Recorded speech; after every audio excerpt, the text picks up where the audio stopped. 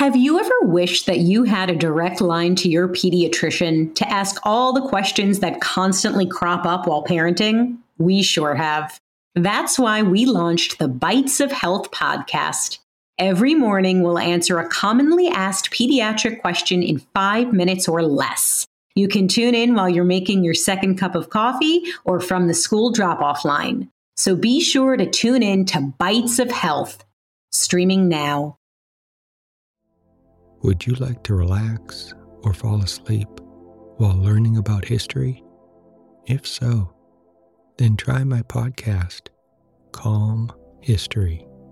You'll learn all about famous explorers, inventions, civilizations, ancient wonders, and even the Titanic. Just search your podcast player for Calm History or go to calmhistory.com. Hello, welcome to Emotional Badass, where Moxie meets Mindful.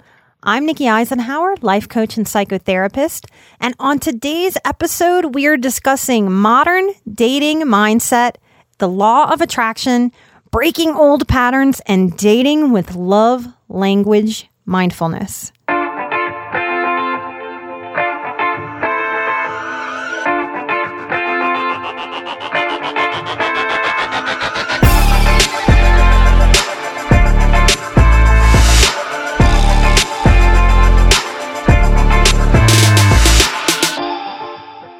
I hope there's something for you in this week's episode, no matter where you are on the relationship journey.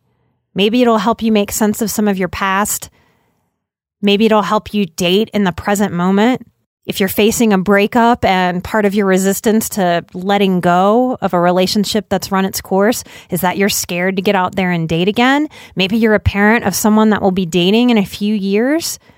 And as sensitive people and empaths in the world, I think we're often the safe place for people who are dating to come process and talk and ask for advice and support. So no matter where you are in your journey, I hope there's something for you in today's episode. And the first thing I want to offer you is to check in with yourself about what is your dating mindset. Are you hopeful about it? Are you positive? Do you lift yourself up? Do you use the law of attraction to focus more on what you want, what will be a good fit? Or do you focus on everything you don't want, every pattern you don't want to repeat, and then wonder why those patterns repeat? As emotional badasses, we radically self-reflect.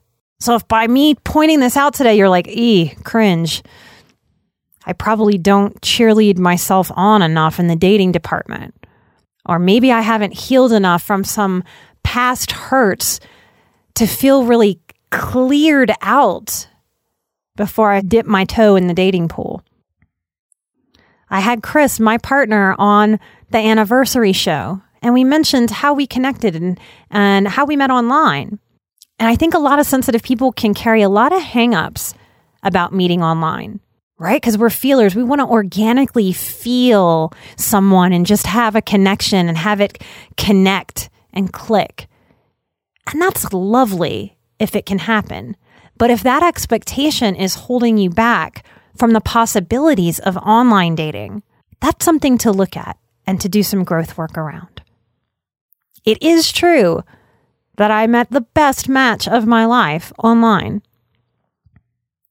I think where most people make a mistake in their online profiles is they write what they think they're supposed to write. They put out an image of what they think will sort of catch the most fish or be more appealing, instead of authentically stating what it is you're here for in this life and taking a bold step forward. So that would be my first tip about dating, to stop being so passive and to be more bold. Now, I would have to really do some searching to find my profile on my computer.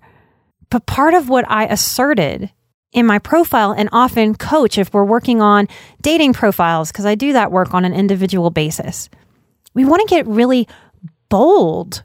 Part of my necessary boldness that I stated in that profile was to say very plainly, I am not here for bullshit. I can smell manipulation 10 miles away. Don't waste my time or yours. It won't be fun for either of us. That was a little line in there. And what that did for me was it ran off any game player.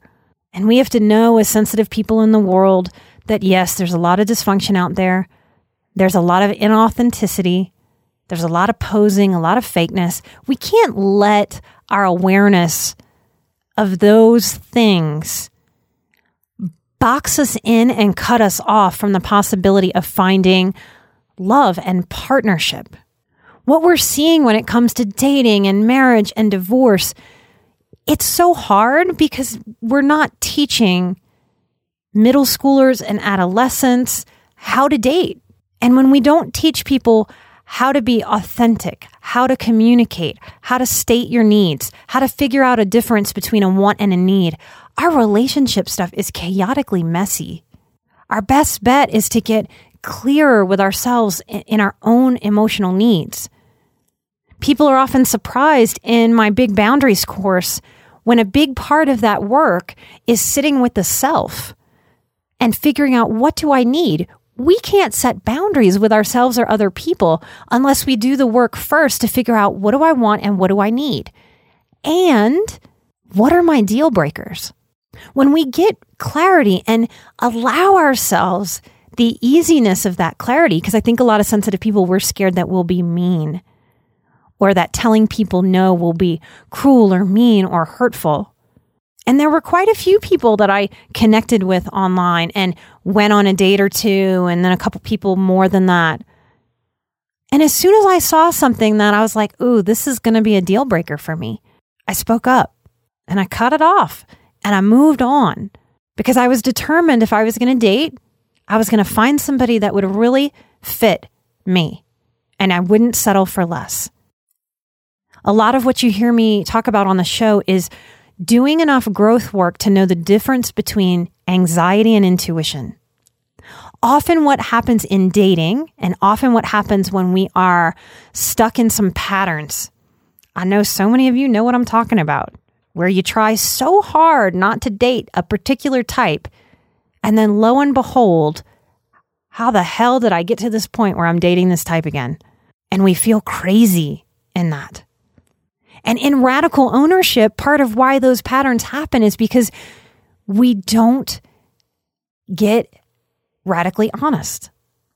As soon as we see someone start to have a little bit of a red flag, we feel it in our gut. And because we don't want to deal with it, we go to our heads and we make excuses for it. Oh, that's not so bad. Oh, but he had a bad day. Oh, I can understand why, work has been very stressful. That's why that happened. So we talk ourselves out of our intuition. That is part of why dating can be so messy. Because if we get really honest with ourselves, part of our superpowers of high sensitivity is that we can sense those red flags. We just have to help ourselves not bury them when we see them. That can take a lot of support. It can take a lot of external support from healthy people and a lot of internal support. We have to have the self-worth that it takes to be able to articulate, hey, I don't think we're a good match. Good luck in life. I'm moving on. And we have to work as sensitive people to know that that is a very loving gift. That is a freedom that we give someone. Because so often I know from working with so many of you and from my own process, we know when something isn't good for us. We know when it's toxic. We know when it's not a good match.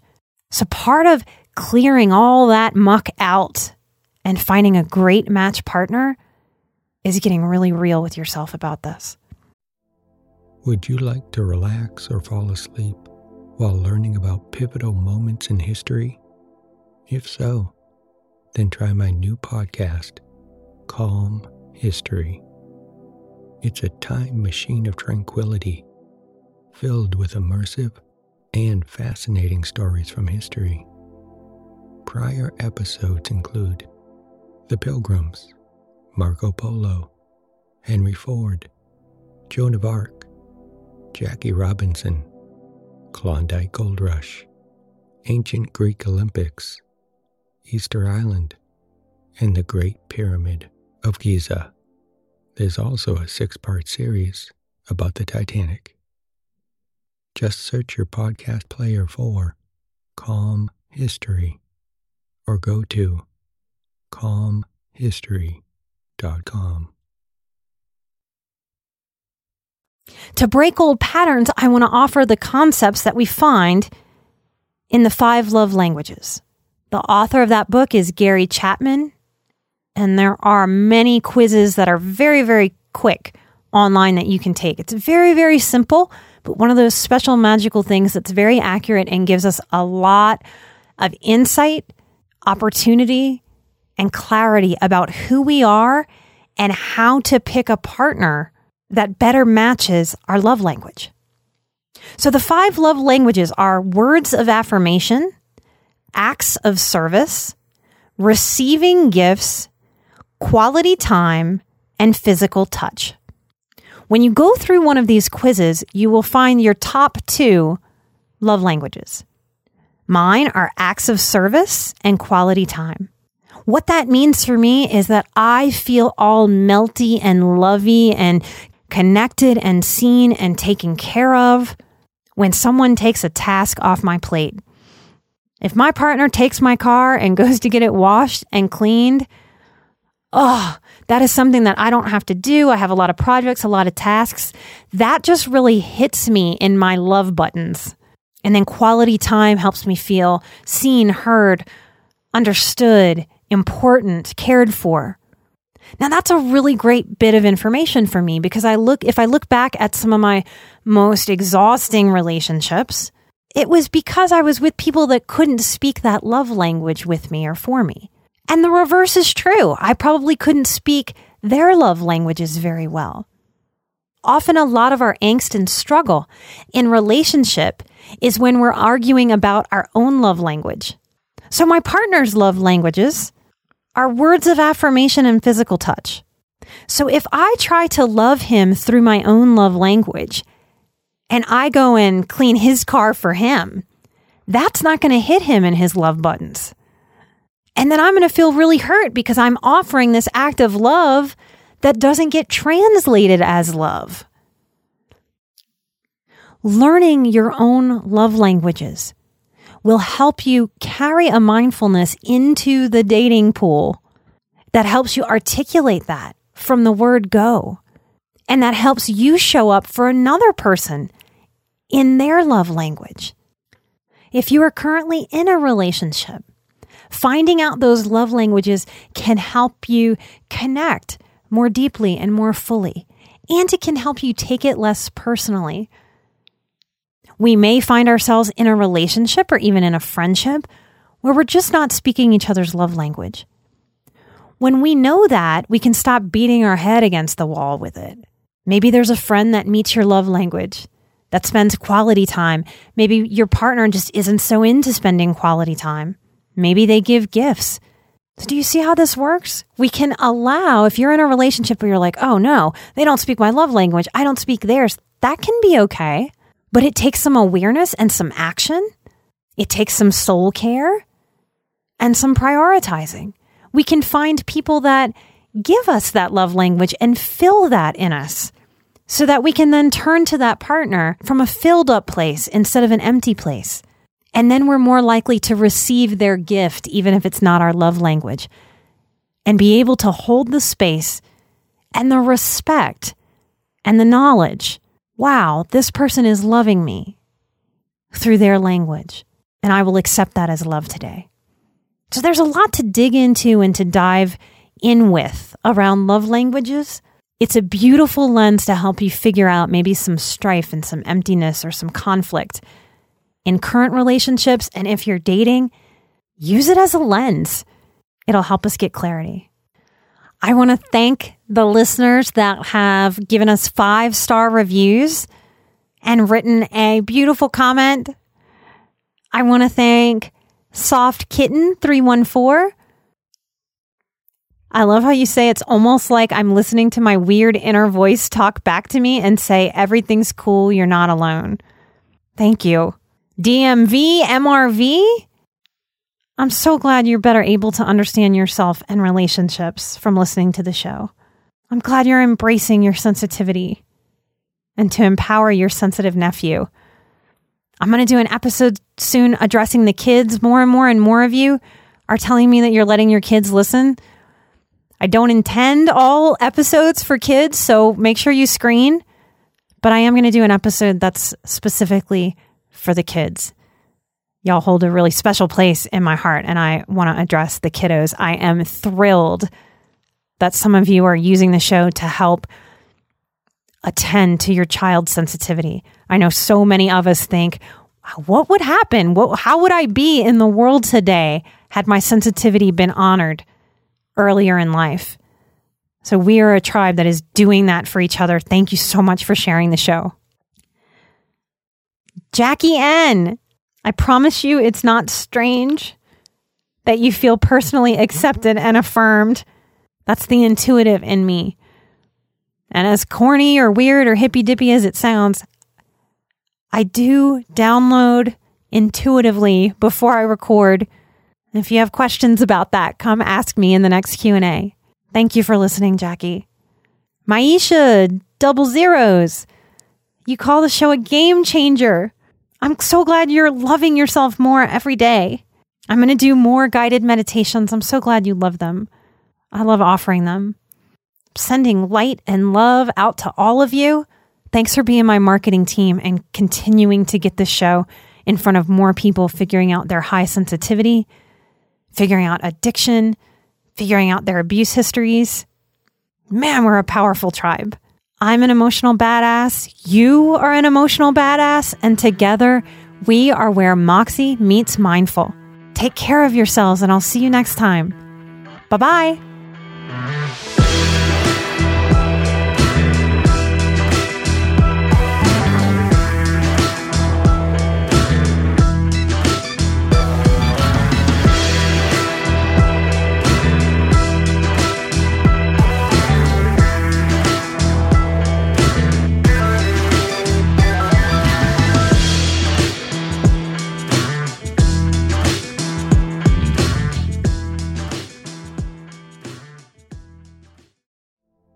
Would you like to relax or fall asleep while learning about history?